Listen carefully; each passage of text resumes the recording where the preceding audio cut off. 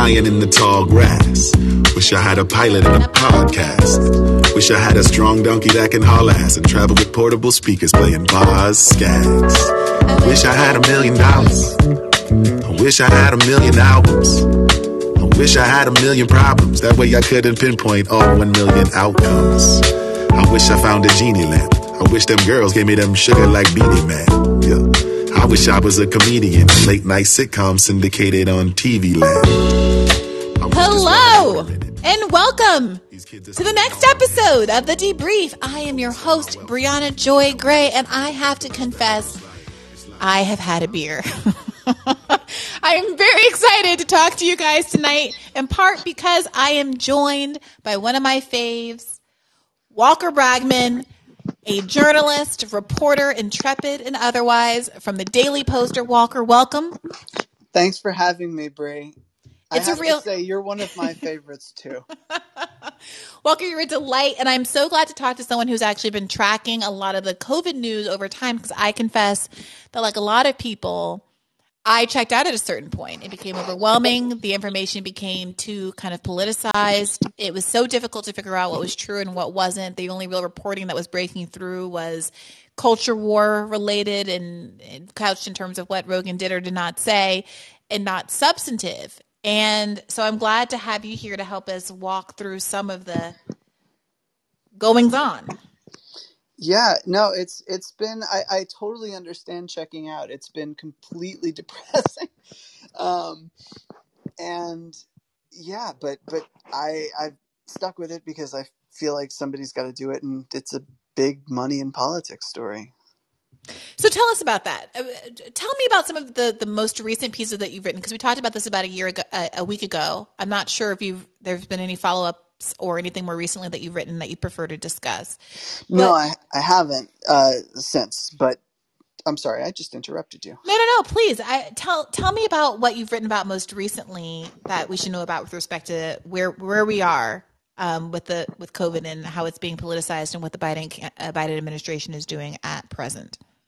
Well, my most recent article is about the school debate and how we got to where we are, where basically all of America's schools are open, they're mask optional, and public health experts are sort of scratching their heads and saying, like, what the hell happened? Like, why are we here? And my story tracks the big money that has been waging a campaign, a public pressure campaign, to get us to this point. And the school part, the story about schools is part of a larger business-backed effort to return the country to normal that's been going on really since March 2020. Really, when the pandemic started. I mean, business interests like the Chamber of Commerce, the American Legislative Exchange Council, the Americans for Prosperity, and a bunch of other Koch-affiliated groups have been pushing to get us back to normal, because for the sake of corporate profit. And so that's what I've been covering lately and trying to shine a light on, because I feel like much of the conversation that we're having would do to have that sort of in the background as context. Yeah, there's this really interesting kind of these different clusters of interests that are not easy to predict and which intersect and conflict in different ways. So you have a camp of people, most of whom I would argue lean kind of right libertarian, that are frustrated by the idea of mandates, both intellectually as just like a general suspicion of government overreach and mandates, which I have some sympathies for as a libertarian socialist, and also because they've been like kind of directly politicized by the Republicans, who have made a political issue of this regardless of how they actually feel substantively on the merits, whether it's about independence from government overrule or speech issues or health concerns or whatever it is. And then there are parents who, because of our lack of childcare and kind of the ability to afford non-school related child support in their lives, and because we don't have a infrastructure to allow many people to continue to work from home, are very much for returning their kids to school because what else is the alternative? Their ability to work and survive depends on them being able to return kids to school. And then you have this reality that the Biden administration itself has kind of pivoted from very much criticizing and politicizing and being critical of Trump's COVID response. I think rightly so, per the episode with John Nichols that we aired today, where he outlines all of the ways in which so many lives could have been saved by a different kind of COVID response during the first year. And at the same time is now pivoting to, oh, no, we're done. We're giving up. We have to return things to normal because it's now a political liability for us and not a political liability for Donald Trump because he's not running and it's a midterm year. And it leaves me, I'll just speak for myself, feeling very uncertain about how to even speak to these kinds of issues because I know that saying one thing or another can be deeply alienating to folks, sometimes for good faith reasons and sometimes for bad faith reasons. So I'm curious, how do you parse all this? Because what you just described with the big business interests being behind the return to normal, that seems to me to be the case when it was Trump and it's the case when it was Biden. Oh, but people's 100%. Response to that is very, very different depending on whether it was Trump saying it versus Biden saying it. And there are people who are now Biden bros who are completely on board with this idea of returning to normal because, they're liberal. How are you negotiating all of this? So I have to tell you that I've found that the divide is not quite, the trend is not quite as stark as what you're describing in my experience, at least. That people who were criticizing Trump's approach, there are definitely liberals who are now like fully on board with whatever Biden's doing. But I'm seeing a lot of skepticism, even among sort of more centrist people, toward the Biden administration's approach. I think the big story here, how I parse this and how I approach it, is that our pandemic response from the beginning has been driven by business and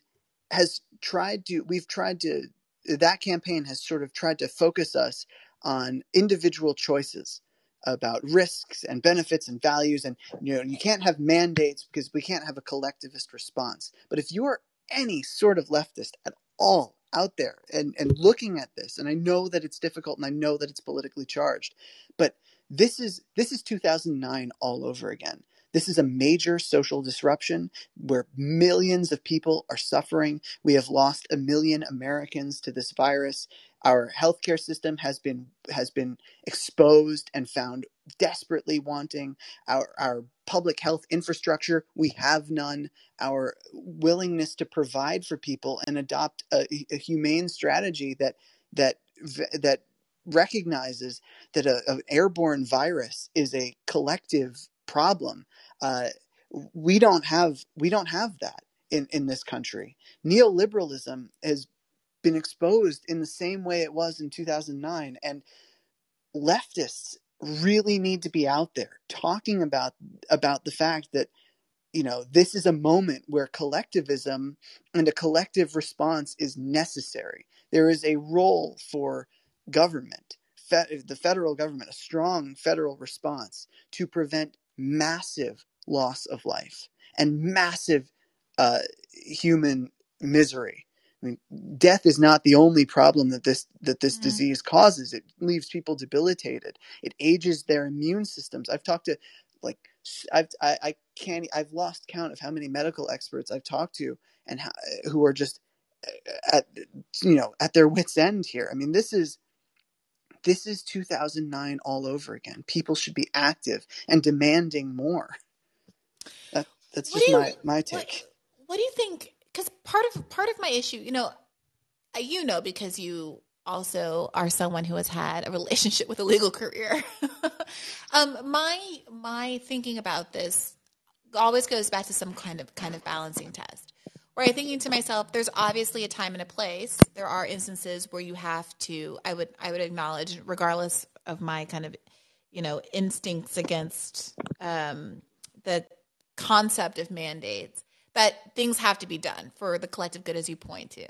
And when do you decide when that's the case? Well, there's certain kinds of balancing tests to assess whether or not the government need is sufficiently legitimate to have that kind of a moment. And part of what frustrates me is that when I go down to do this kind of balancing test, the need, the validity, the exigency that exists right now because of the severity of what COVID means for individual health, public health, and the economy is obvious. What's not as obvious to me is whether or not the government has done as much to encourage compliance as it could short of mandating, and whether or not some other kind of compliance motivating behaviors might even be more effective than mandates, where we've seen, people choose to quit their jobs, healthcare workers and others choose to leave rather than comply with mandates.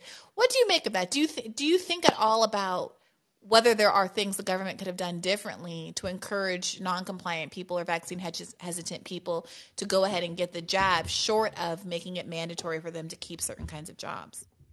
Look, I'll be honest. I think about that all the time. I don't have much sympathy for the people who are like, but my freedom in this situation. I'm like, it's a public health emergency. If there's any moment where government should be acting and forcing compliance for this, it's certainly with a life-saving vaccine in a public health crisis that's killed 1 million people. That said, I do acknowledge that if we had a national healthcare system or even a public option like Biden campaigned on, we would go a long way, I think, to restoring some kind of faith in America's institutions, which is necessary for people to be more trusting, I guess, of government. Like the campaign against I would say New Deal era governance has been twofold. On the one hand, it's been chip away at the government and make it less efficient and less responsive to people. On the other side, call it out and say government can't function. And those two prongs sort of function like a pincer movement. They come together and they're overwhelming and powerful. And a lot of people, and even people who feel that they are on the ostensibly on the left, have adopted or embraced some of this anti-government ideology. And I'm not saying that there are not legitimate reasons for skepticism of the federal government, of the way it operates. It is beholden to big money.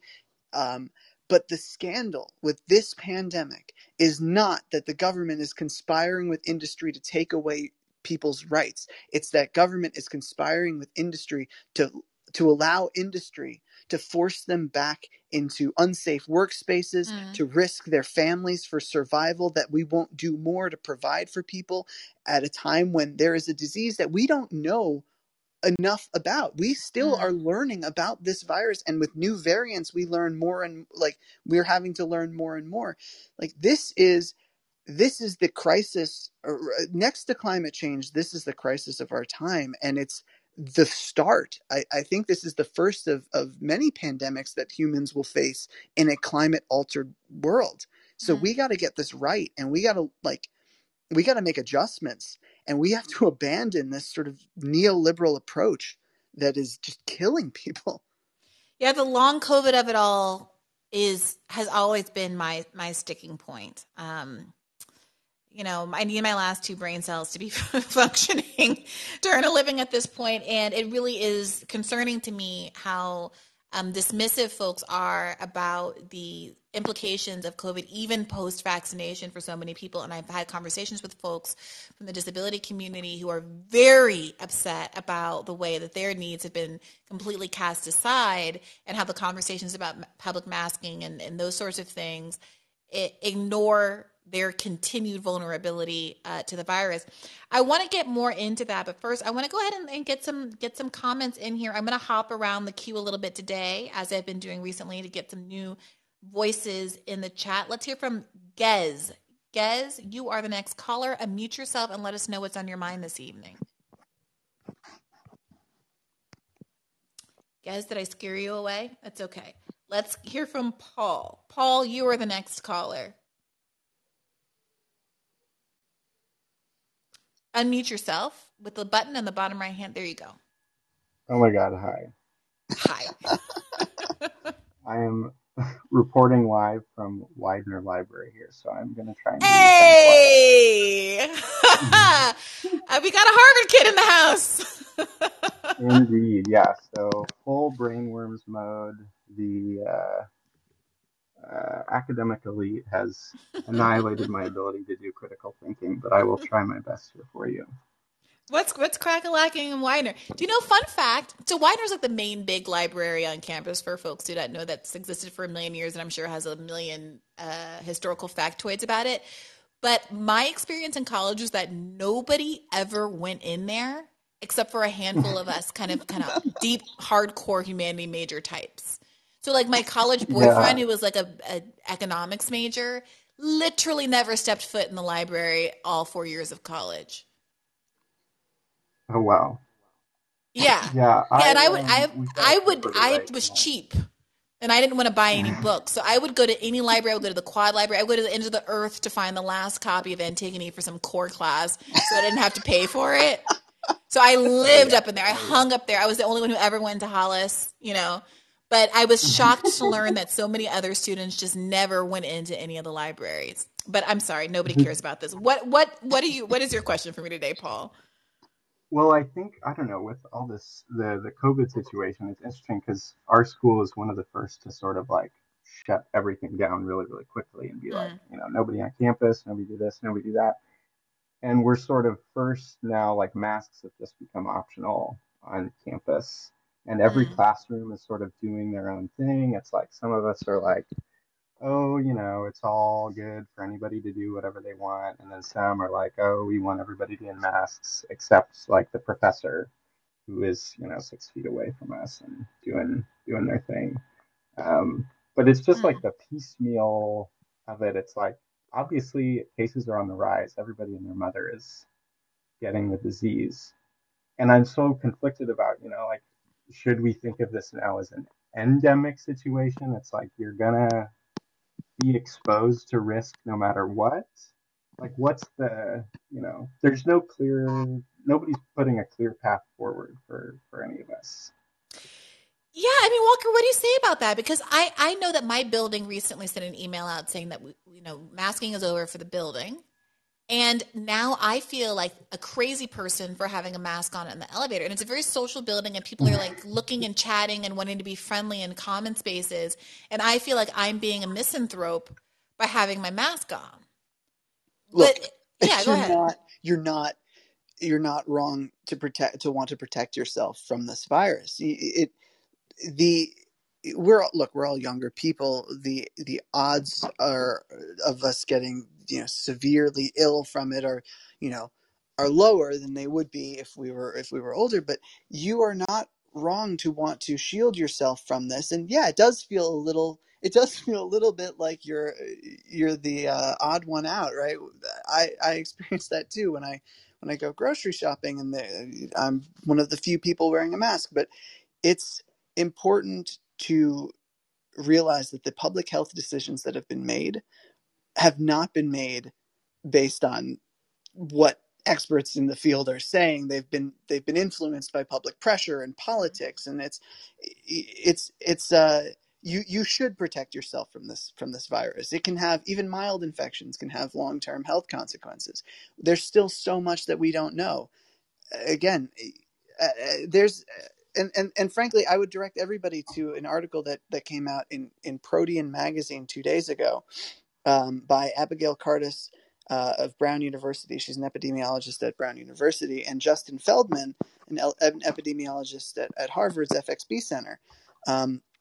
And it's an article analyzing and taking down the Emily Oster and her sort of economic analysis of how to assess risk in the pandemic. I would encourage everybody who's facing these questions themselves to read that article, because this is a very difficult situation to be in, because we're people who want to see more action on this and want to see bigger government response are very much ostracized to the outskirts of the conversation, even if poll after poll shows large public support for things like mask mandates. So tell me. Sorry, go ahead, Paul. Well, I have not heard a clear situation with long COVID. I've heard a lot of anecdotes. I'm curious, Walker, Brianna, if you have any sort of insight on what the moving scientific consensus is on long COVID. My understanding is that it's still very much new, that they're learning more about it, that it's shifting definitions for, especially in young people, it's shifting definitions for ailments that we're seeing in adults. So, yeah, I mean, look, it's hard to assess. This is sort of my point, that it's hard to assess risk when there are so many unknowns. This is a novel virus. It's evolving very quickly.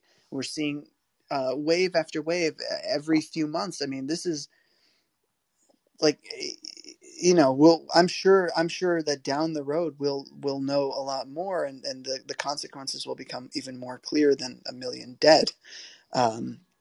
But yeah, no, it's hard to make these calls when you don't know much about it.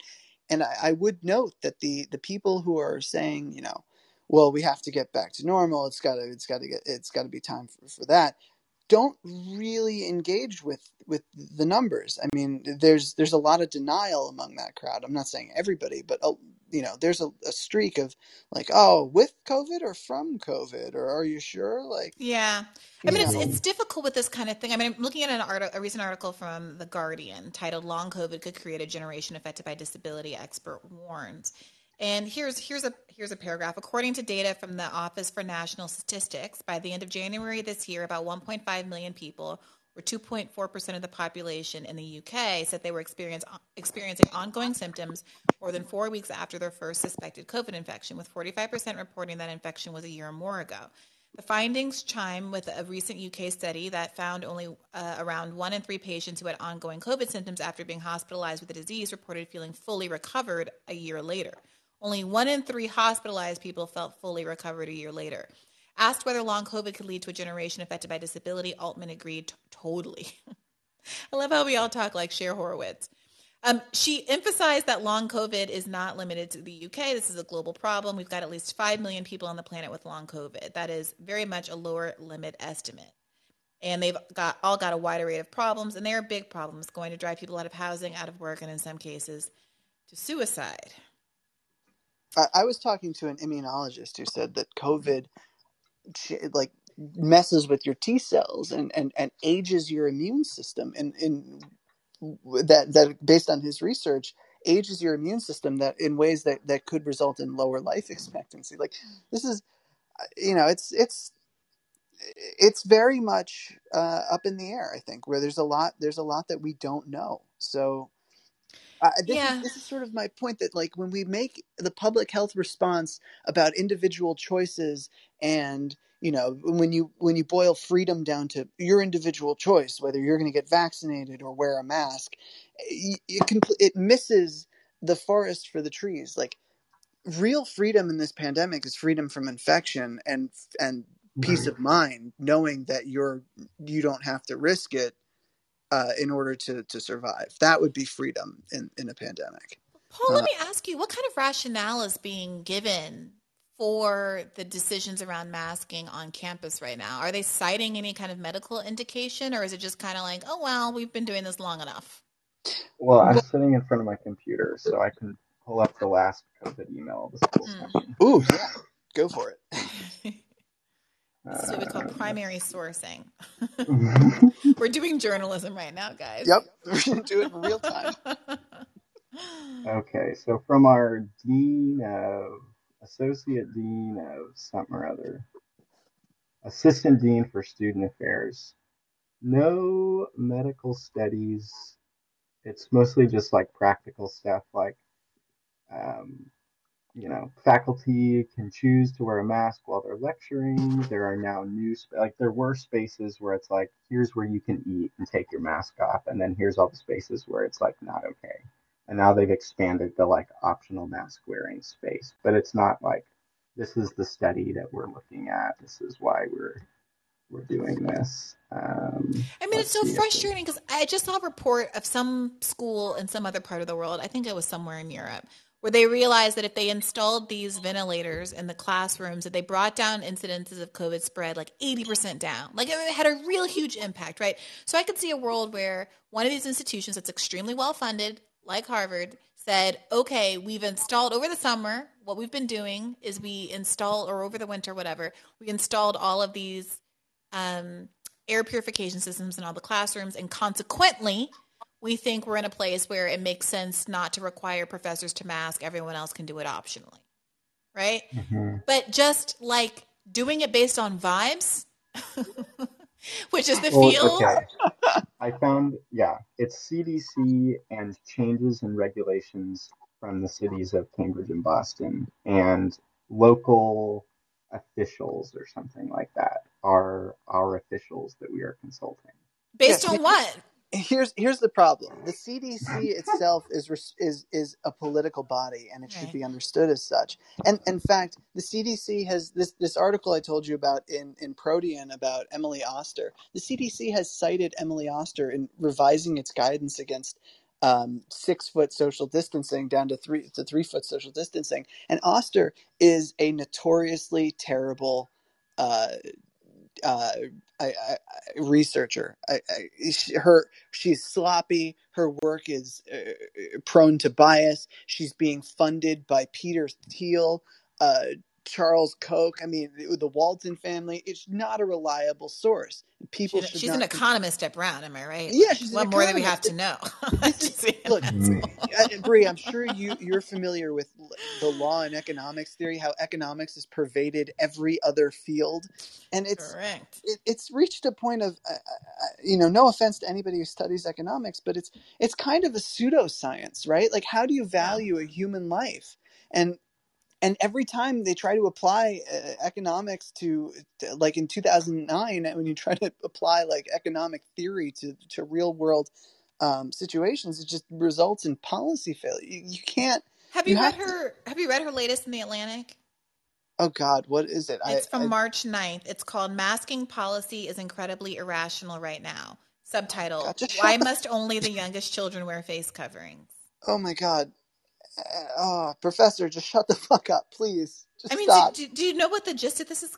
What is the gist of this going to be? I have not read it, but what I can say is that everyone should read this article. She is a poor authority on public health and should not be considered one.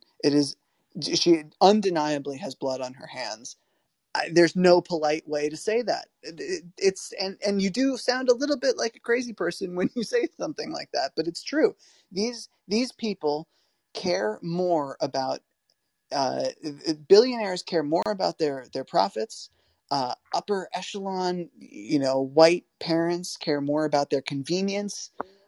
We have reduced everything down to this individualistic mentality, and it's killing working class and people of color disproportionately, and it's just that is an interesting aspect of this dynamic, where I would have thought that the most gung-ho folks would have been people who had a harder time affording childcare.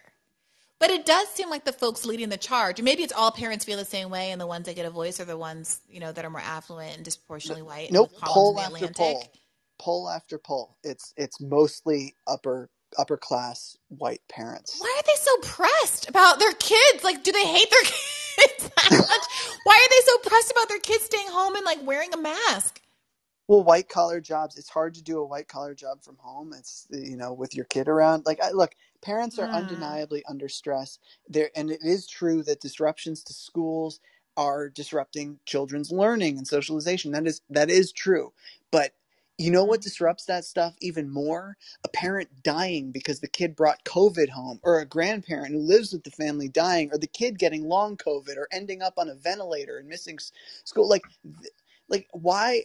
And granted, children have better outcomes with COVID statistically, and overall the risk is much lower to children. But who wants to roll the dice with their kid? This is a moral outrage, and this is, every day I find myself just like morally outraged at the way that this country has handled a public health emergency. If we can't get this right now, if we can't say there is a role for government and it needs to do more now, then we have no business saying that in any other situation. I mean, what's next? Climate change? They're going to say no mandates, my freedom.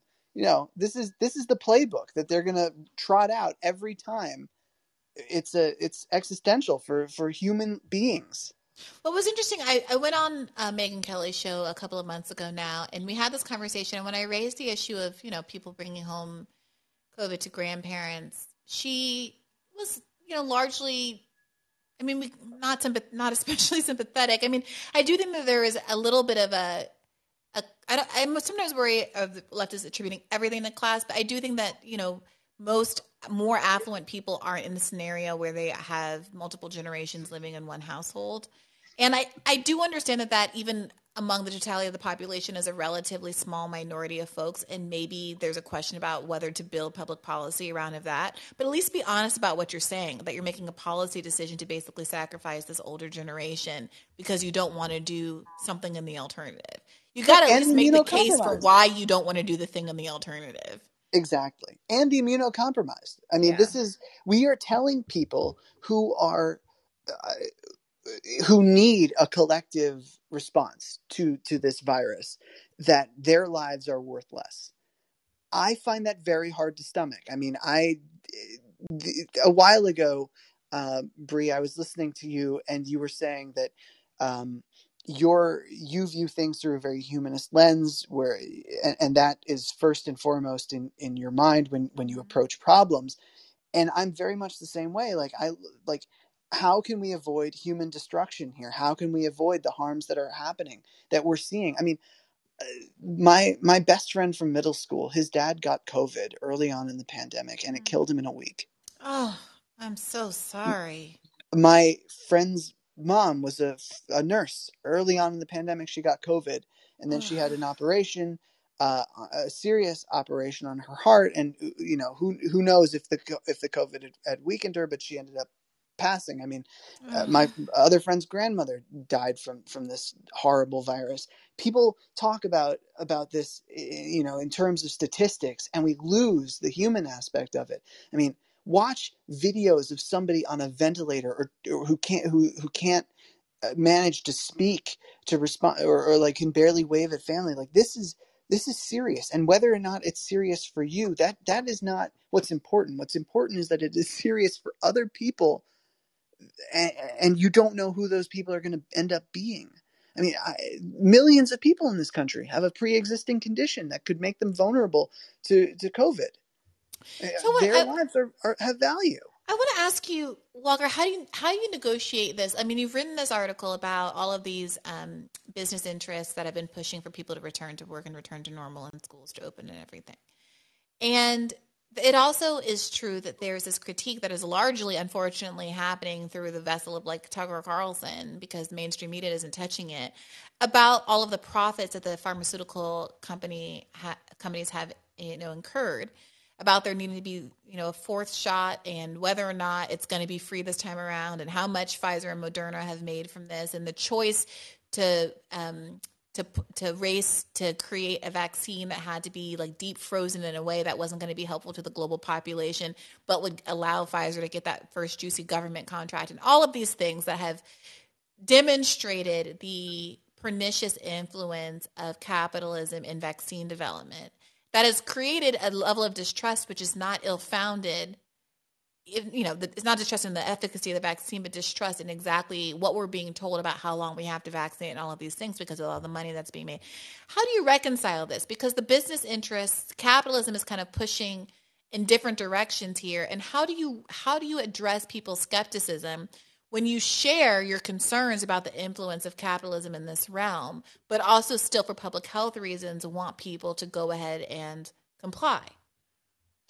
I would say look at the lobbying disclosures on who opposed and who supported the vaccine mandates. Businesses were it was unanimous opposition to the vaccine or test mandate. It wasn't just the vaccines. It was vaccinate or get tested once a week. Business community overwhelmingly opposed it. And you know who I didn't find weighing in on that? Pfizer or any manufacturer of the vaccines. The scandal here with these drug companies is not that they are pushing vaccines that we don't need. It's that they're hoarding the intellectual property for vaccines that the world desperately needs. If you really want to stick it to Pfizer, if you're somebody out there who says, I hate these companies, they do bad things, the way to do that is to take away the life-saving miracle drug that they created and distribute it to the rest of the world so that the global south has access to it, and we don't keep creating variants that necessitate people in the US and Europe get more and more shots so that they can stay ahead, while millions of brown people get infected and die. I mean, that's my response. It is a little frustrating for me to hear people who are like, well, you must be a spokesperson for Pfizer. Why don't you look at Pfizer's lobbying and then you tell me what their concern is? Their concern isn't mandating that people get the vaccine. It's making sure that their intellectual property is protected. Yeah, it seems to me that if the Biden administration or whomever wanted to really cut through all of that, what they would say is, if you're concerned about Pfizer's profits, if you're concerned that they're trying to get you to take a 4th and 5th and 6th jab or whatever because they want to earn money, here's what we're going to do. We're going to make sure they don't profit. We're going to have an excess tax, an excess profit tax, the way that John Nichols was talking about in the episode. We're going to do other things to make sure that there is no profit motive in this because of the public health emergency that's being presented right now. Maybe this is a good time. We normally do near the top of the episode to play a quick clip from the episode, and then we'll go and get some more questions. I appreciate your feedback, by the way, Paul. All right. Of course. Here we go. To the pandemic. And here's my favorite fact of the pandemic. Not my favorite that I like it. It's just my favorite thing to make sure that people know. And that is that it was during a course of a pandemic where we said to nurses, you have to go into hospitals without sufficient protective gear to try and save lives. Where we said to bus drivers, you have to drive the streets of American cities, pick up people trying to have adequate care. When we said to immigrants working in meatpacking plants, you have to go into those plants and work every day around the clock, even though you don't have adequate care. When we said you have to do that in a spirit of shared sacrifice. At that same time, the financial press started entertaining a question of when America would see its first trillionaire. Far from, everybody else is sharing in sacrifice. And billionaires are making so much money.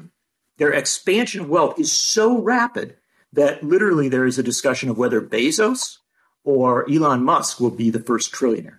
That's what happened during the pandemic. And if you pull the brake and pause and just think about that, I think you have to say to yourself, this is evidence of something that is so dark, so evil in the way that we arrange our economics, that it ought to make us pause as a country and ask whether we should have billionaires at all. All right.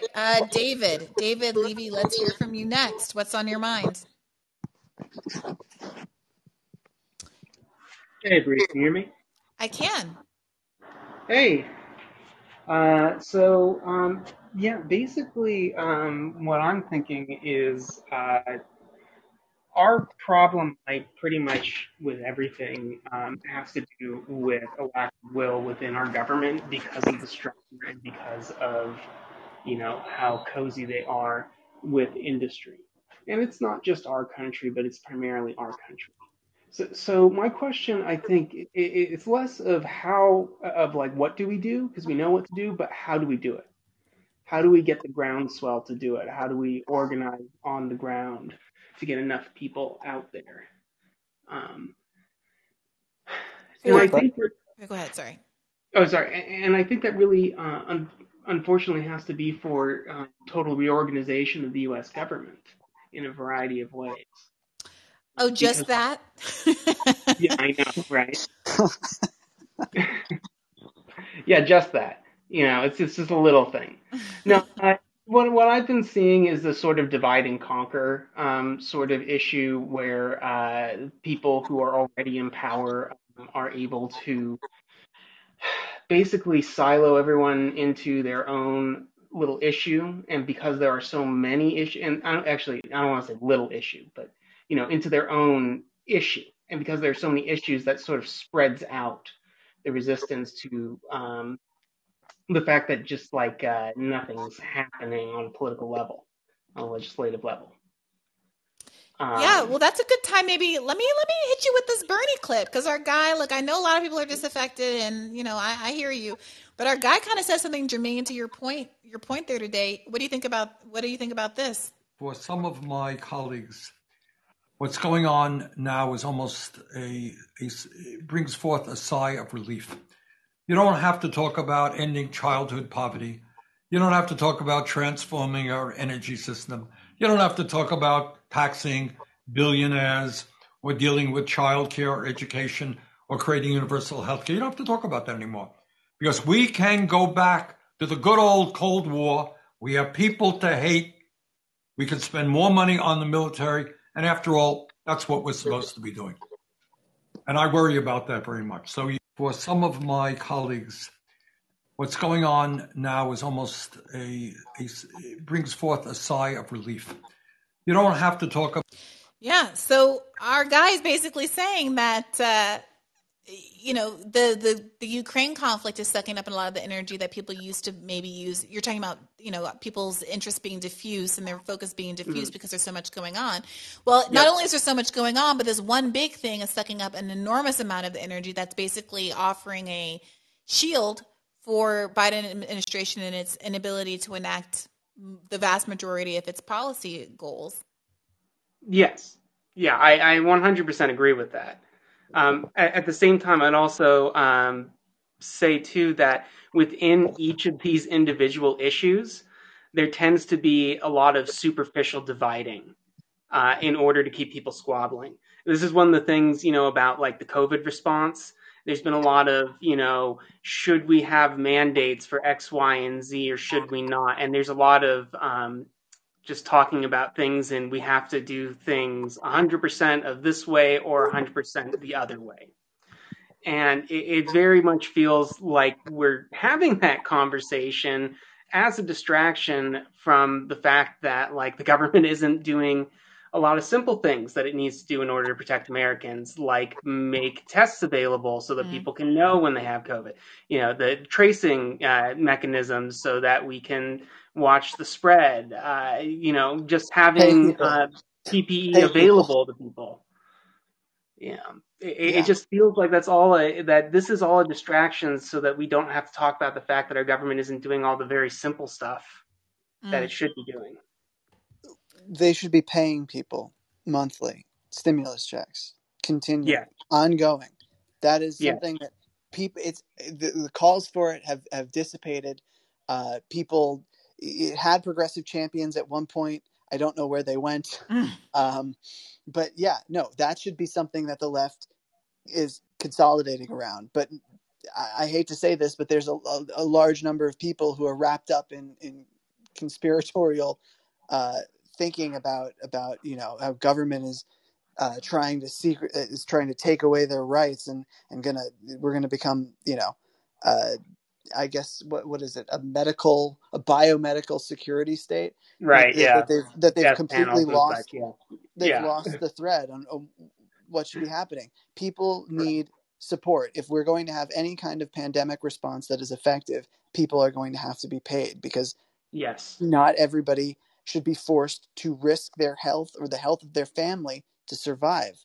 The other thing I would say to you, David, is that the situation that we are in today is the result of decades of work.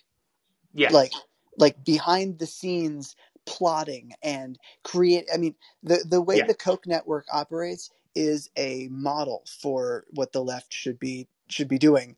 That they have been effective at infiltrating, getting their ideas into academia. Law and economics, I believe, is taught in every, most law schools now. I mean, that's not just, Koch. That's like, there's this whole free market movement that they have infiltrated every aspect of American life. Economic analysis is applied everywhere. Progressives need their ideas to have the same kind of dissemination. And we need this. We need infrastructure. We need a state policy infrastructure. We need academic infrastructure. We need, we got to build. Is that I actually, in a way, think that that ends up being putting the cart before the horse, because we do need those things, but I don't think you'll get them in this environment, because so much of the infrastructure that you're talking about depends on capital. I think that, the type of things that average people can do is really about ground game and trying to, affect people on a personal level, door to door, just in real life. Well, what do you mean by that, David? There's got to be real world organization in a real space. It can't just be online. Online is too to what end? Spread out. What do you Matt? I'm not trying to be derailing. I'm trying to just be clarifying. I mean, I would just say for anything. I mean, that's just a general tactic, and how anyone will have to get any, pressure put on the government to do anything, to change anything, to change how it works, to change who's in it, whatever. Well, it seems to me that Walker's making a point about what the kinds of demands are, which I think is really important, and that people aren't making. We're ending up in these smaller niche, intergroup discussions about mandates and how to tailor this, that, and the other, and government overreach, because we're not doing the thing that skips over the whole problem. So we're dickering about masks in school and whether people should go back, but part of it is that people are being motivated by things that are legitimate. People who don't want. People who want schools to be open. Some of them are good faith actors who just can't afford childcare, or who legitimately are white collar workers who have to who are working from home but can't do so with their kids in the house. And we could skip over that if we were having a robust conversation about childcare. We could kind of cut some of the conservative logic off at the path and say, oh, okay, you want to go back to work, then we have to have a actual testing mechanism and not just be sending people tests. I saw a very cynical take that said the reason that Biden finally sent people home tests was because those home test positive results aren't recorded on the public record, and therefore he can claim, he can avoid the reality of spiking COVID rates. So John Nichols referenced in his book, I read a quote from his book where he's talking about Kamala Harris and Mike Pence in the debate, where she says, well, Trump has failed because he hasn't done contact tracing and all these other kinds of things, which also have not manifested over a year into the Biden administration. So we could be having a conversation about that. That could potentially be a bipartisan conversation and exerting pressure in a way that could be felt and maybe even acted upon. But we're not even framing the asks in those ways. We're just going back and forth about the minutia. That's a really solid point. I mean, like, we don't have basic things that other countries have. And that, by the way, universal healthcare systems in other countries where people have universal healthcare, you have lower rates of vaccine skepticism. Like, if you want to reduce people, if you want to vaccinate the population, one thing you could do is, have this larger conversation about healthcare. And frankly, we need to be having that larger conversation anyway, because our healthcare system, even before the pandemic, was an abysmal failure. Like, this is the moment. And if you want to your point, David, about how capital is really necessary for what Coke has done, you're absolutely right. It is. Yeah. But a way to skip over that is that all that money that they have goes into mobilizing people at the local level to show up at their local board meetings, at their school board meetings, and yell at legislators and yell at local politicians. You know what? You can do that for free. You can go out tomorrow. 100%. You can go to your school board meeting and tell them, hey, I demand more safety for my kid. You could get 10 people. If you can get 10 people to show up and do that and show up at every single meeting, they're going to start responding to you, because people have a hard time saying no to somebody yelling at them. Yes, and that was actually the point I was trying to get across, was that we're going to have to come at it from the opposite direction, as whereas they're able to push in all this capital to astroturf this, and they're able to use this in order to create the already existing network throughout places like academia and business. The left is going to have to come at this from the other side, where it's going to have to be door-to-door human communication, because you're going to get shut out of a lot of technological solutions because you don't control them. And what you're trying to organize for is fundamentally against most business interests. Yeah. So it seems to me there has got to be a real focus whenever there's a major problem, and there are major problems constantly in this country. It's just getting worse.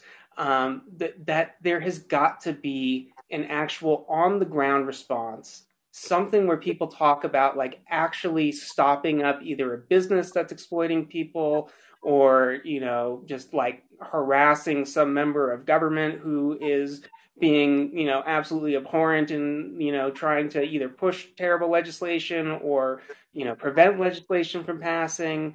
It's just it has got to be a real response that goes beyond electronic shouting. You know what? Also, just to add to that, reframe the freaking debate about freedom. Stop defining freedom as just choice and leaving it there. Freedom is not just choice. It's choice, but it's also material support to make those choices meaningful. It is having, so often in this debate, particularly about COVID and the way to respond to it, we hear about, my freedom, and I don't want to to stay home. I want to go out. I want to do all of these things, and people can take risks. I'm going to make my choices. You know what? It's great for people who have the ability to do that, but not everybody does. So if we talk about freedom, there is no freedom to the worker who has to go in and serve you and risk themselves and their family so that they can survive, so that you can get your fucking coffee in the morning, Karen. Exactly. Chill out, redefine this debate, build, go out and do people have to get active. They have to get angry. And we have mollified people in this pandemic with this sort of by framing public health and collectivism as reframing it as individual choice, and that's the full extent of freedom. Yeah, I 100% agree. Yeah. I mean, I don't have much else to say, so I think I'll let yeah. Do you know what's coming? Does anyone know where this is going? No, I'm baffled. Here it comes. Not recognizing it. I want to break free. Oh, yeah. I want to. I'm sorry, I couldn't resist a little Freddie Mercury. I'm sorry. Thank you, David, for calling in. Let me hop around this queue a little bit. Uche, you are the next caller. What's on your mind? Gotta unmute. Yes. Can you hear me? I can hear you loud and clear. Okay, cool. This is hilarious. First time caller, long time listener. You actually could be a little louder, actually, Uche. You're going to get a little closer to your mic. Is this better? Not really. Could you try shouting a little bit? All right, I'm on Bluetooth. I'm going to take myself off Bluetooth. Yeah, that might help. I just learned that Bluetooth is named for an actual person, like a Viking. Named Bluetooth? Yeah, apparently. That's like Bluebeard? I could be wrong. It's just what two of my best friends told me. Just Google it. Apparently Bluetooth is named for an actual explorer. Huh. Fun fact. Thank you for that. Uche, do you have other fun facts for us, or just a question or observation about this episode today? Thoughts? No, honestly, I this is kind of just like a first time experience. I have a lot of thoughts, but I don't want to be long winded. I got through part of your episode on YouTube, and I guess if I were to synthesize any thoughts or remarks, I'm just curious about like where you think like the rubber is going to meet the road as far as accountability is concerned. Your guest had a lot of poignant points, and the mountain of evidence as far as like the hypocrisy of both administrations and both political parties and their inability to meet the populist need of their constituents is becoming more and more, or compounding essentially. So, come these midterms, and I like the other people who've talked about, getting people to be more involved in their localities and being more personable as far as getting more people to get out there. But a point that you've talked about plenty of times is kind of like the squandering of natural movements, particularly when it comes to George Floyd.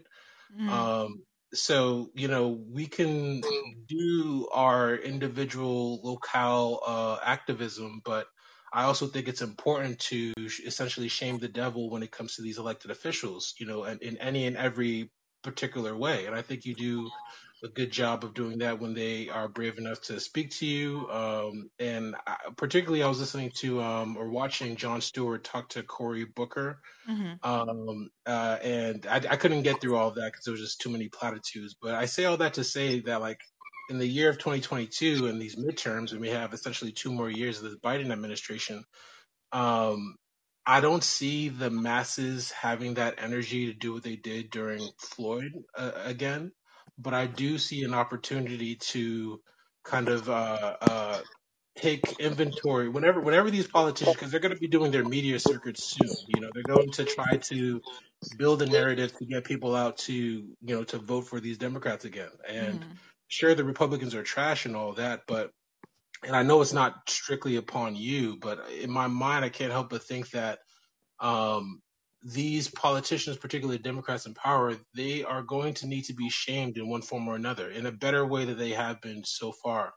And I'm just curious as to who or how that that shaming can be conducted.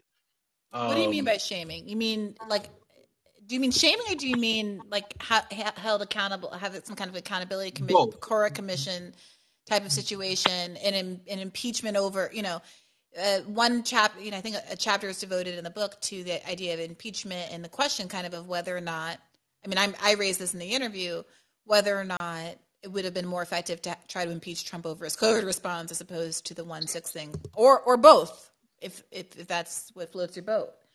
Go ahead. I was going to say both. I was going to say both as far as shame is a tool to point out the hypocrisy of people's rhetoric.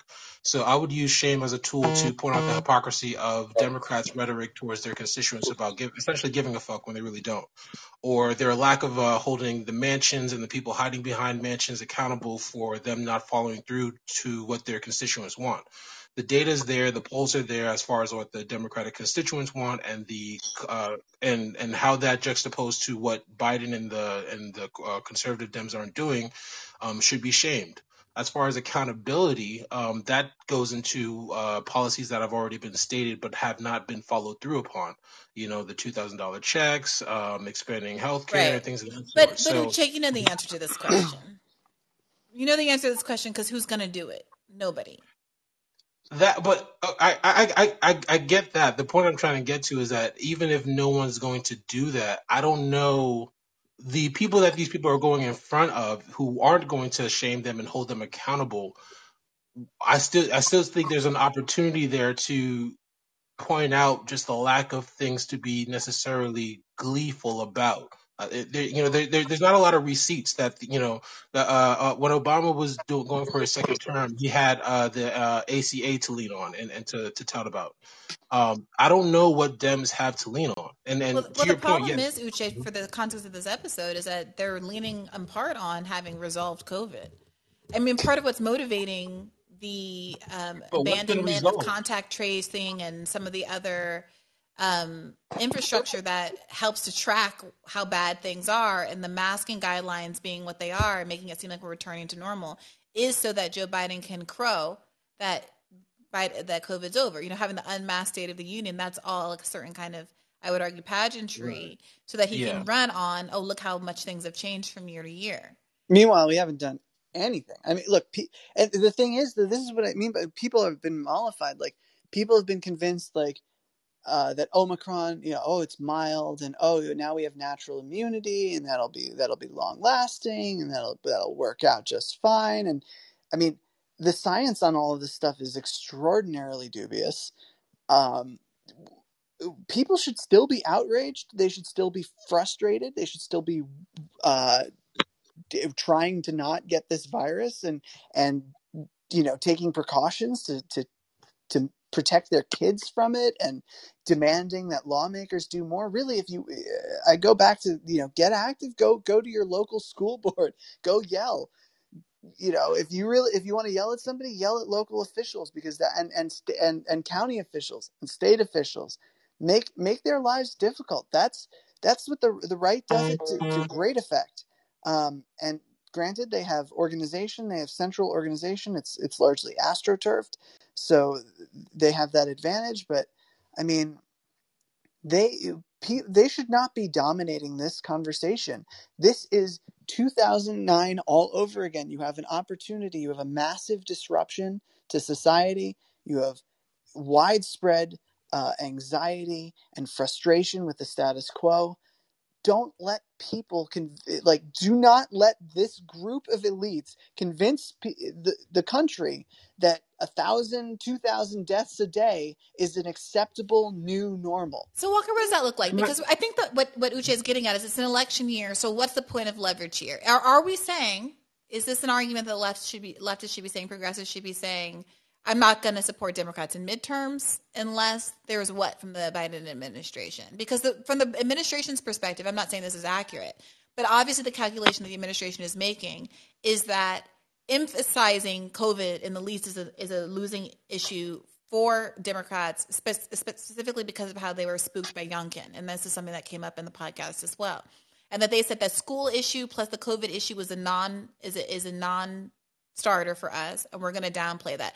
To make that a something that they actually are running on, and to kind of appeal to or capitulate to pressure from the left to talk more about a COVID response, in their imagination is like they'd rather lose the left probably, to the extent that they have it already, than to indulge in a line of argumentation that they think is going to cause them to lose the quote unquote center. That's the argument. So what do you say to that? Go ahead. No, you go. Well, I was just curious as to like who do you think is going to necessarily, of the existing voting population in America, which is shrinking in my understanding, who's going to buy the new narrative of the Dems with all that you've described as far as how they're trying to weave their narrative coming into this midterm, of like working class Americans who are still engaged in electoral politics? How many of that working class America, just normal people, are going to buy into that narrative, and that narrative juxtaposed to their actual lived experience?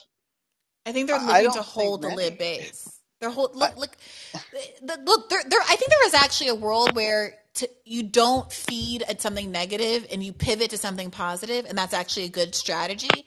But if you don't have anything positive to pivot to, then you're just delusionally avoiding the point. Well, they're just telling people things are better in your life, trust us. And I don't think that's going to work. I don't think you can risk losing. And this is a point that you've made so many times and did so on the campaign trail very effectively. Bree, I think that you took, first of all, you took a lot of heat for making this point, and you were 100% right. And that you cannot lose your most enthusiastic supporters, or the people who are your natural supporters, in a failed attempt to appeal to people who are 100% opposed to you. You're not going to win. Correct. There are no moderate Republicans to win over. Right, it's not going to happen. That is 100% true, and also they don't get that, and they're not hearing that. They're not going to be convinced in the next few months either. So I don't think that look. I'm not going to tell people who to vote for. I haven't, and I won't. But I will say that I don't think that it necessarily. I mean, obviously, it matters in districts that are competitive and whatnot, and that's a whole separate conversation. But it doesn't matter in the sense of I don't think it's going to change Democratic elected behavior. I think what will change the way that Democratic Party officials behave is if there is constant uproar and disquiet at official meetings. If more and more insurgents get elected and primary out incumbents, I think that'll go a ways to changing how they behave. I mean, right now we have maybe 5 to 7 members in the House who are ostensibly. But Walker, so incumbents being loud and demanding what? No, I'm sorry, challengers. Sorry, being loud and demanding what? I'm not talking about challengers. I'm saying people. Like at local meetings, if there are angry parents groups going and like shouting down school board members. No, I hear you, but demanding what? Stuff. demanding like don't remove our masks from schools. No, don't. We demand remote learning options. Like there are parents groups out there who are doing these things. They deserve your support. Like that. Like being like that kind of activity, I think if you show that there is a real appetite for this stuff, and in the same way that the right, because the right is very aggressive about this, they shout down people. They even, I mean, I'm not suggesting people do this. I'm just pointing out that it does happen. School board members have been facing threats to their safety from people on the right. Like that's how mobile, not, I don't want to use the radicalized. That's the word I'm looking for. That is how radicalized the right is on this. So you are up against a very vocal minority that are taking increasingly extreme measures, and catering to the middle only empowers this horrific element of the American, body politic. Like that, you have to.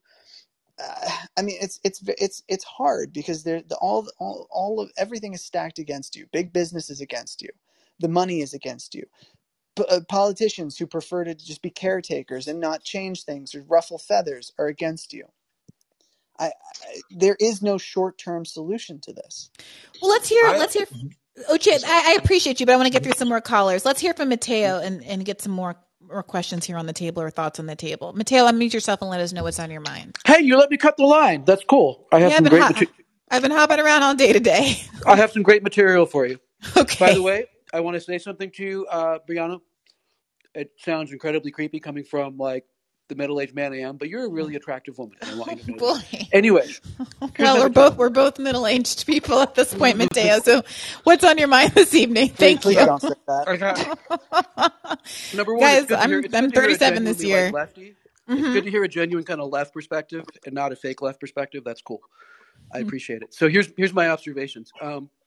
One, the CDC was intentionally corrupted. We had like Michael Caputo in there in the wacko Great Barrington Declaration. So when we look at the institutional mistrust of the CDC, that was kind of by design of the Trump administration, which is hostile to governance as like their philosophy, right?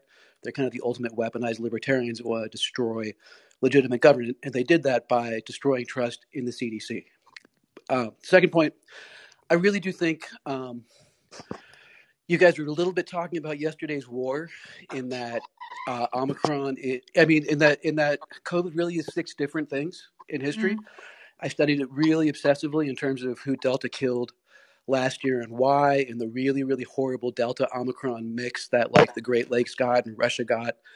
And that was specifically bad because those are specific things. And along those lines, the whole process of it becoming less lethal and more communicable is exactly what the Spanish flu did. And so, we saw this exact same thing a century ago, pretty much like with the same timing too. The Spanish flu lasted about 2 years and spare change.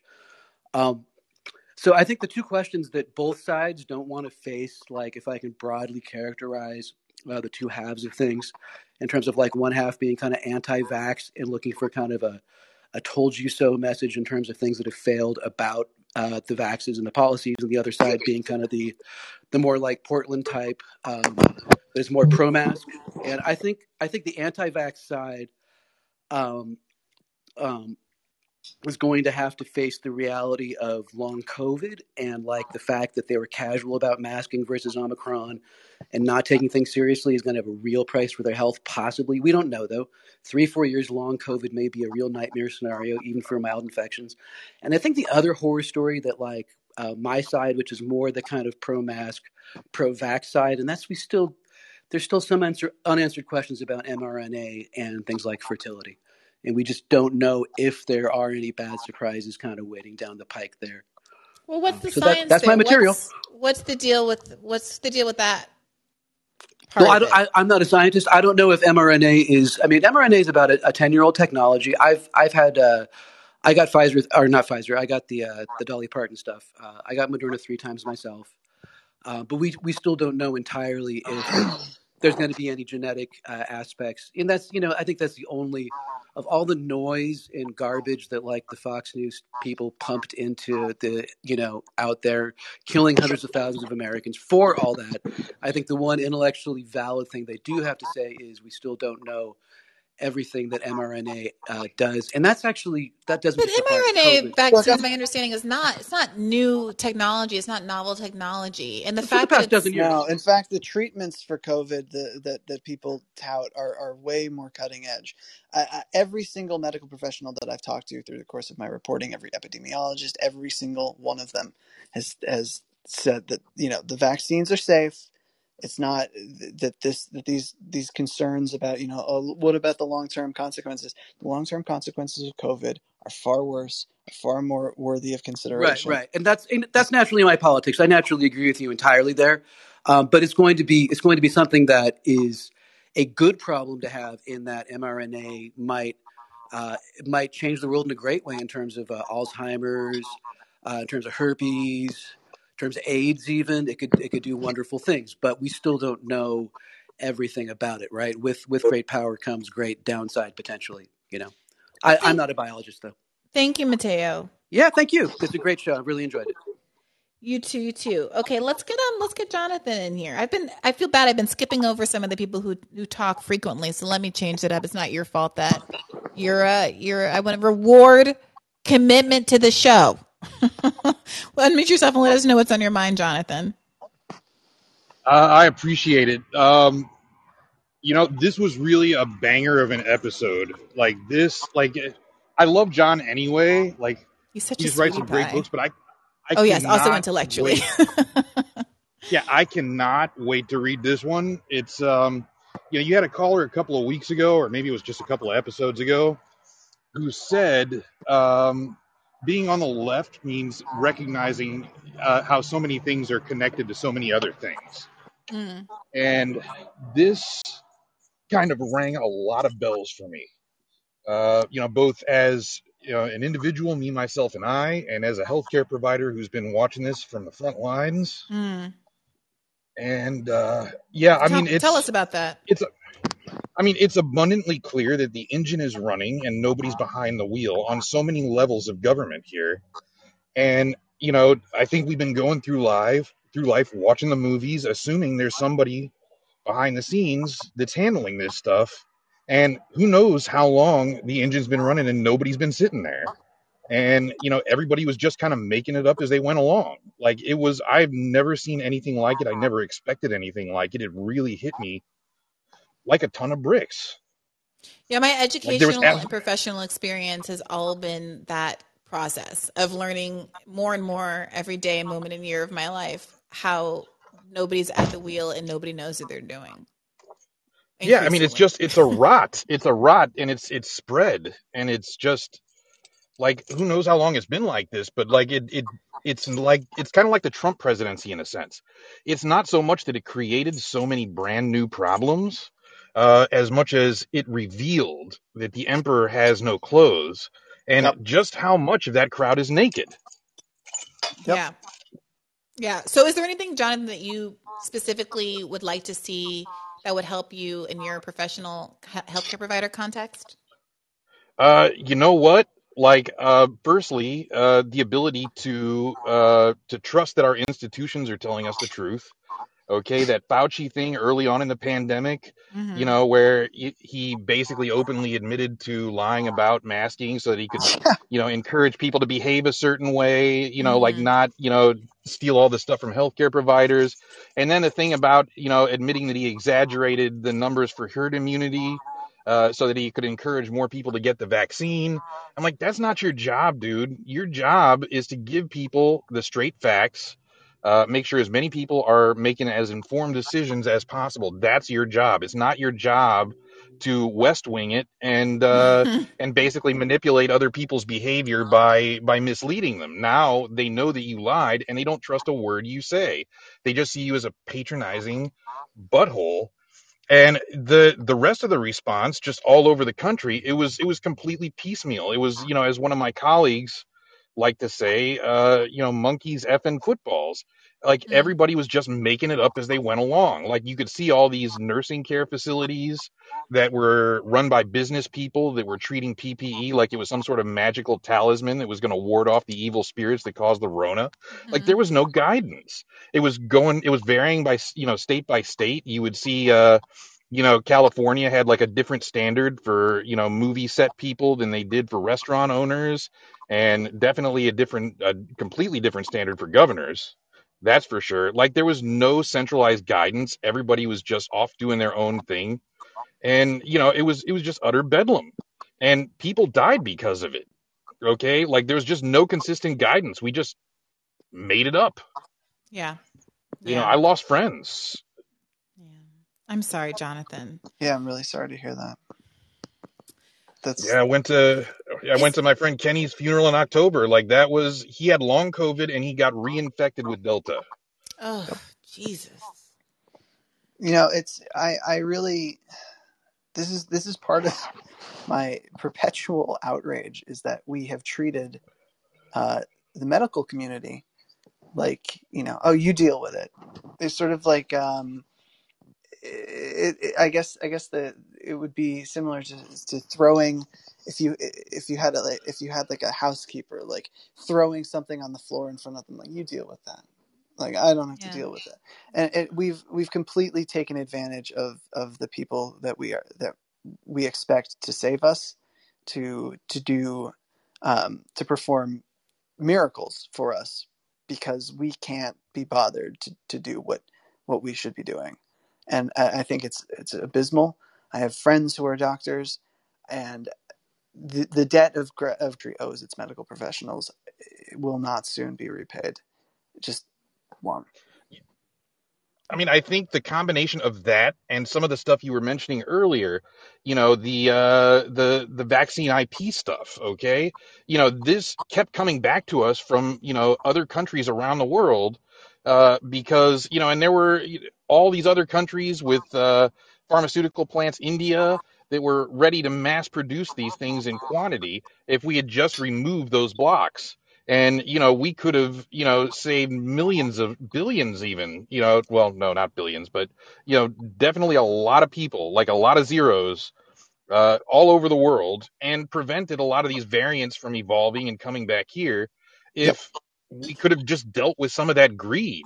But, then you have like the economic, fallout for ordinary people, and, the incredible growth in wealth, like all that stuff that John was getting into there, the connection between those things, just really resonated with stuff that we've been talking about for years, but I don't think any of us really expected it to come together in this way and just really clobber us on the head. Yeah. Well, thank you, Jonathan. I really appreciate your insights as always, and thank you for all that you do as a healthcare provider. And stay safe. Thanks for having me on. And will do. Emma. Of course. Let's hear from Andrew. Continue to skip around in the queue. Stay alert, guys. It could be you next. Unmute yourself and let us know what's on your mind, Andrew. Hey, can you guys hear me? Yes, we can. Yes. Hey, guys. Yeah, I just had a few tech problems, so that's why you couldn't hear me right there, because I had to be busy covering a few things. But I got to give you a full round of applause all the way now. Because you're doing your whole thing with that and everything, and I just had to give you love with that all the way. Although, Bree, being on Megyn Kelly's show, come on, girl, what? Did you listen to it, Andrew? Bree, you being on Megyn Kelly's show with how horrible a person she is and how she's not wanting to have any real constructive conversation with a smart person like you. You know that this person is going to do her horrible stuff, but I know you said a lot of quality things, because I know how quality you bring it with that, as well as Walker, with this. But, Walker, you want to say something? Oh. What? No. Oh, yeah. Like, basically. Hi, Andrew. How you doing, good sir? Long time no see, my man. But it's been a minute. Yeah, it's been a minute dealing with Twitter nonsense and having to have Twitter give me back my main account and all the nonsense of not having it for 18 months. But yeah, we know centrists and conservatives really are the ones firmly at least at fault, because we still have a crazy deranged party that is still a large majority party. But we do have just a lot of Americans that just want to go into a selfish frame. Well, we wish we could do like how we saw in Australia with Prime Minister Scott Morrison in the states down there, making the decision to try to contain COVID as much as possible and having the really stay-at-home orders or lockdowns that they had. And you saw that whole type of response to some people down there. Just imagine if we did that sensible thing even before the vaccine or the early stages of the vaccine, we would probably have anarchy here further. With how a lot of people have responded, where we saw in Canada and Ottawa, how mostly a large majority of white people towards centrists and conservatives who just didn't want to be the mandate, and also just some people who aren't conservatives still hated it all the way, but they still had that type of reaction that got enough traction with it. We will be even having that, particularly if Biden decided early in the stages last year to do still those sensible things of real containing of the disease, and yet we would still have them be a vocal thing. And obviously, but I'm sorry, I want to make sure I understand, Andrew. You're saying that you think that if we, I don't know, actually gave people $2,000 checks or paid people to stay home or sent groceries to people's doors or had a public option or, God forbid, but I thought you were saying that you thought that people would rebel even if we did some of those things that exist in countries that have. I think even with that, Bree, even a little bit, the reason why I say that and we should obviously should have done that. We should have did what Canada should have done. We should have kept on giving payments so people can stay home and not get sick. But then we obviously... So just help me understand your argument then, Andrew. Well, what I'm saying, though, is that the climate, we still would have had a lot of people, particularly a lot of people who vote against their interests, who still would have hated that, who would have said, oh, you're giving certain people money to stay home who don't deserve to stay home. And we really are having that element where, unfortunately, the powers of centrist media and conservative media continue to filter those narratives out like that. We still should have done that, but we still have those factors that lead towards that level of disinformation and seeing the level of people vote against their own interests economically with that. And that's a powerful thing with it. Now, of course, we didn't have that happen. And you knew that the minute the vaccine got pushed out, that it was going to be that way where the vaccine was, oh, we have the vaccine now, let's get back to normal. And that was going to be the whole narrative that was going to come from it, because we know centrists don't want to have actual policies for the proletariat. We always know that or whatnot. But I want to be careful here, Andrew, because I actually don't think, I think that sometimes we can get, there's a such thing as being overly cynical. I think that you're right, that the media narrative, the corporate media is going to say what they're going to say, but that is not dispositive because many, many times the people don't agree with the corporate media narrative. So, we withdrew from Afghanistan. The corporate media was mad across the aisle, and the people in Biden's approval rating went up. So I just want to be very careful. Like, yes, of course, the mainstream is going to say what they're going to say, but that doesn't say anything about whether or not we should enact a policy. Well, and I don't call them the mainstream. I call us in progressive spirit the real mainstream, because we reflect the actual things, and why I just call them the centrist media, that we are. But that hasn't stopped people still from voting Republican and still having conservatives at least own half of the government with that. Well, because we didn't do anything. We didn't actually do any of those things. Which is definitely the case. But also, those people are insane. Those people don't still need to be voted on. They're not doing anything other than catering to rich people. And yet still, it's that whole alternative towards that. Heck, we still have people trying to deny, obviously, as we know with Shani Brown and Nina Turner, where people can clearly see that Shani Brown is a corporate sellout, but still that whole narrative right there in terms of trying to break through that filter or whatnot is still a massive problem with that. And that's something that's just a reality of the situation. So it's a thing that we have to still factor in regards to that level of just still trying to have a lot of average Americans be able to see the full details of this, and also see that we have an insane major party that is still there in order so then we can best challenge the centrists and show what the real alternative is than just having an insane crazy party, whether it's centrist versus progressive / rationalist, and being able to have that. But clearly, at the very least, when we still have predominantly a lot of red states and leading towards the policies of not wanting to even have an acknowledgement of science, an acknowledgement of just protecting people in a once-in-a-generation pandemic, that is still a major factor with that, and why that was significant in regards to the spread in 2020. in regards to still having this level of mass misinformation be so pervasive and be in that way where you have to feel uncomfortable being in an elevator in your building with just sensibly wearing a mask when that is the sensible thing to do. So, well, that's not, but that's exactly my point though, Andrew. That's not that's not quote unquote people who don't respect science who are saying that. It's the people that we're supposed to believe are the arbiters of what is science that are telling us to no longer wear masks in the elevator, which is why I'm resisting a little bit of what I feel like is a flat characterization of what's going on. I'm less open. I'm less sympathetic to the argument that it's like, these are just these crazy people. I mean, obviously there's some element of that in every population, almost to the extent that it's not worth discussing. Crazy people are crazy people. It is what it is. But this idea that, oh, people just don't understand and why don't they get it? Well, it's because this entire conversation, the misinformation has been happening from the authorities from the get-go. Was it you, Walker, who said the CDC is a political organization and should be understood as such? It is the mainstream CDC, Biden administration, and Fauci who are telling us not to mask in elevators right now. So I think it's a mistake to characterize the pushback or this confusion or the discord.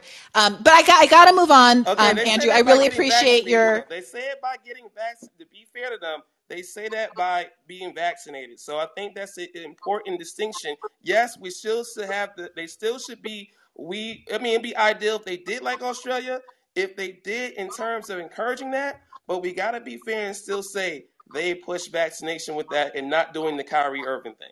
But I appreciate y'all. Let's give y'all a round of applause for it. All right. Thank you, Andrew.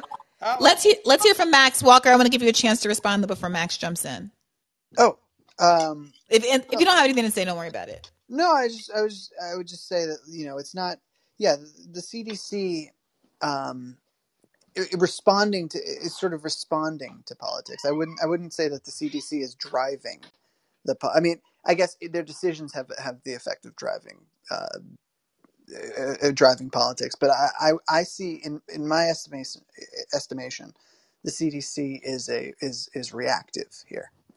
What do you make of what was the news story from a week or so ago where the page, I think it was at the CDC, that had tallied the COVID numbers, got edited to edit down the volumes, and the conservatives were making a big. Do you remember that? I don't want to fake news, and I can't find the story right now on a quick Google. I mean, I know they changed their standard for masking, which. No, it was about there was basically a record of the number of cases that was edited down in a significant way that affected, how we perceived the curve, and then people made a big deal of it. But since none of us know what we're talking about, let's not fake news it. Let's hear from Max while I look for the story. What's on your mind, Max? Max, do you unmute yourself? Max, all right. I'm gonna move on. I'm gonna get Rika in the chat. Rika, what's on your mind? I do this all the time. Hey, Bree, can you hear me? I can. Awesome. Just wanted to say, loved the episode. Oh, I'm glad.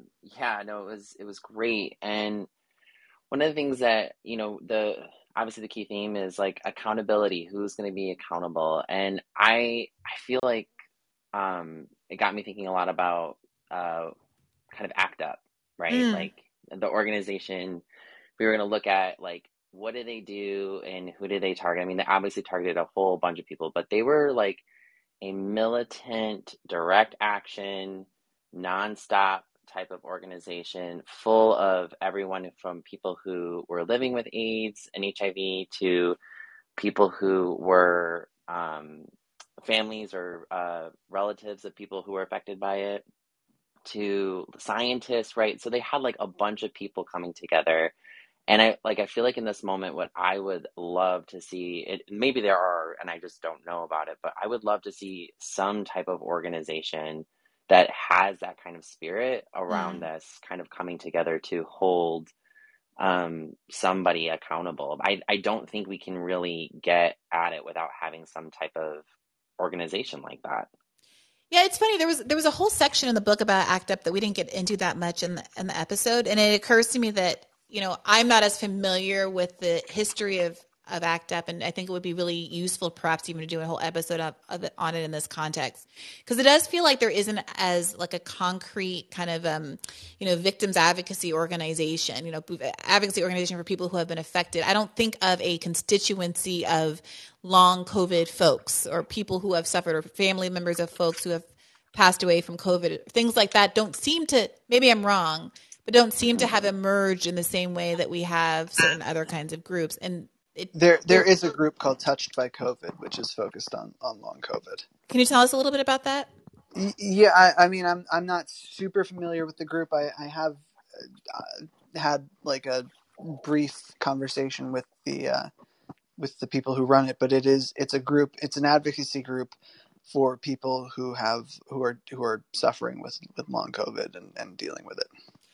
Because the issue is, I would love to know more about, the funding behind ACT UP and what legislators were potentially on their side and how they were, the nuts and bolts of how things got done. One of the things I really liked about our interview with, my interview with Ralph Nader, I guess it was last year, maybe even 2020, I can't remember, was that he was so specific about how they just ground the wheels and got attention. And got things done. He told an anecdote about like dressing up as a waiter to infiltrate an event. Exactly. Yes. We need that. But like, I don't, I think a lot of people are like, let's mobilize and let's rally, let's hold more rallies. And it's like, no. We are over the symbolic. Like if your action is not literally disrupting and like I think what Walker had said, making people's lives a miserable hell scape, like you're not really affecting power. Like those and going back to kind of what I think I was on the episode, or maybe I was listening to the episode and hoping that I could get on, but the truckers episode and that that what they did, they really disrupted shit, and they hit people's pocketbooks and the people that matter. And I think like if we don't have that, then there will be no accountability. And I have to admit though, there's a part of me that kind of feels like we may have missed the boat. I don't know. Like I'm not like completely hopeless on that yet, but I mean there is something to be said about like how demobilized people were as a result of like just the complete fear of the nature of the virus in terms of how it impacted people and affects people, and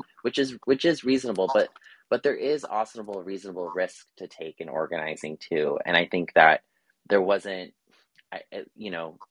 based off of like how people perhaps were not organizing at that time, I don't think people were able to get that kind of information to figure it out. Because I mean, look at the protests and actions that were happening in George Floyd, or during the wake of George Floyd in Minneapolis. People were out in droves and people were organizing like crazy, right? So like I think we're doing a lot of talk about how it's like this thing where we're promoting fear by trying to be honest about the maybe promoting fear is the wrong words, but we are. Well, no, that's the word. Fear. Yeah, that's the word that Chris Hedges used. He said that people need to be afraid of you. Yes, but like and also don't take it as we've missed the boat. Just keep in mind that New Deal liberalism was the dominant like ideology in the U.S. for decades, for an entire generation. But I think, Walker, the issue is that we got that New Deal liberalism as a compromise because there were real life communists that were rattling the cages. Exactly. No, hang on. The point that I'm making is not that New Deal liberalism existed. It's actually the opposite. It's that the conservative movement was able to build from the ground up, from zero. I mean, their ideology had been exposed during the Great Depression. They weren't taken seriously, and they built up, and they were able to change politics within a generation. No, every I get you, new but wave is an opportunity here. I don't think that Rika's saying that everything's impossible forever, but I do agree that there was a moment. Like, that's why Force the Vote. I'm sorry to be that person, except I'm not sorry at all. And I will say Force the Vote repeatedly until the day I fucking die, because every day of my life validates how fucking right I was. And everyone else loses their mind when I bring it up, because they know that they're embarrassed and they look pathetic and wrong as hell for not having understood what the moment was. So the reason why Force the Vote was at such a tension point is because at no other point were we at the height of the pandemic, before we even had a vaccine, where people are dying left and right, where people are still shocked by a number like 500,000 deaths instead of rolling their eyes at 1 million deaths, right? Where we had the public consensus around the need and desire for Medicare for all, and we were anticipating some must-pass bills through which you could get a hell of a lot. And I'm not saying it was going to be Medicare for all, but it sure as fuck should have been a conversation about a public option. And it sure as hell should have been a conversation about, I saw an article recently about, maybe it was even from you, Walker, about all of the costs that people are now incurring from COVID-related ailments, which, Kamala Harris wants to get up on stage or tweet about how people, not only should the vaccines be free, but people's treatment should be free. That's well and good, but how are you, without an acknowledgement of long COVID and how it's devastating people, how can you possibly have an accounting of what bills should be paid, what can be attributed to long COVID versus not? Yeah. What I was trying to say was that I think there's a way in which we've immobilized ourselves with the discourse of fear around the severity of this virus. That is kind of it is based on the reality of what it is like, obviously, for people to be infected. But there is also evidence that suggests about how, that there are ways to navigate and assess risk differently, right? Depending on who you are and whether or not you're fully vaccinated and all that jazz. And I think we haven't done, and by we, I am referring to that, unknown proverbial left, that is, I don't think we've really done a good job of, I think we've let the mainstream discourse, which is liberal, kind of drive the wheel about our position and our stake on being completely pro X policy, right? Which is pretty much whatever, masking, CDC kind of stuff. And some of that is really important, but then there's the reality of what risks are people willing to take to assert and demand justice and accountability? Again, I go back to the George Floyd situation where people were literally, burning down a police station, and it had public approval. Exactly. Yeah. So I more of a reflection, just thinking about that. I think looking toward ACT UP is probably a really good start, and trying to encourage that type of militancy again, and bringing in a bunch of people, I think would be my dream for an organization to hold people accountable. Well, thank you for that perspective, Rika. I think that's a really good idea for an episode and for our orientation. We're going to have to wrap up at 1.5 hours tonight and not do one of our marathons because I have company. But Walker, I want to thank you in particular for spending this time with us here tonight. Your insights have been invaluable. Can you tell people where to find you and your work at the Daily Poster and otherwise? Well, thanks for having me on. And you can find me at now. The Daily Poster has become The Lever. So I have to check the website because it's levernews.com. It's still very new. It's very new for all of us, but it's very exciting. We've expanded our news operation, brought on some new talent, and it's good. Also, you can find me on the Opt Out app, which Bree, you and I should have a conversation at some point. But yeah, Opt Out is an independent media. It's an Apple News for independent media. You can stream, you can watch YouTube videos, you can read articles. So that's it, without all the noise. But yeah, thank you so much for having me on. It's always a pleasure when we get to speak. I'm a big fan of yours. Oh, did I lose you? No, it's my fault. I pressed a button. I was just saying that I hadn't heard about the name change, but that's exciting news. There's always good things happening over there with you guys and David Sirota. I don't know what we do without you. As always, everybody, thank you for listening to The Debrief. This has been great. I won't keep skipping over the mainstays. I see you, Kusha. I see you, people, but we had a really nice substantive conversation last time, so I just wanted to make a little room For some others, I want to shout out the heroes who made all the clips from the last episode. As you know, you can make a clip and then download it and then post it as an audiogram, which makes it much more likely that people will listen to it and come back and listen to the show and all of your wonderful comments and commentary. I appreciate you. Please take care of yourself. Please stay safe, regardless of what the CDC tells you to do. Make your own educated, informed decisions about how to take care of yourselves. I appreciate you. And as always, keep the faith.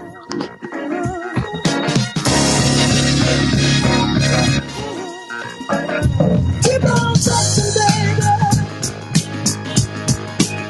I got to keep on trucking. Got to get the ocean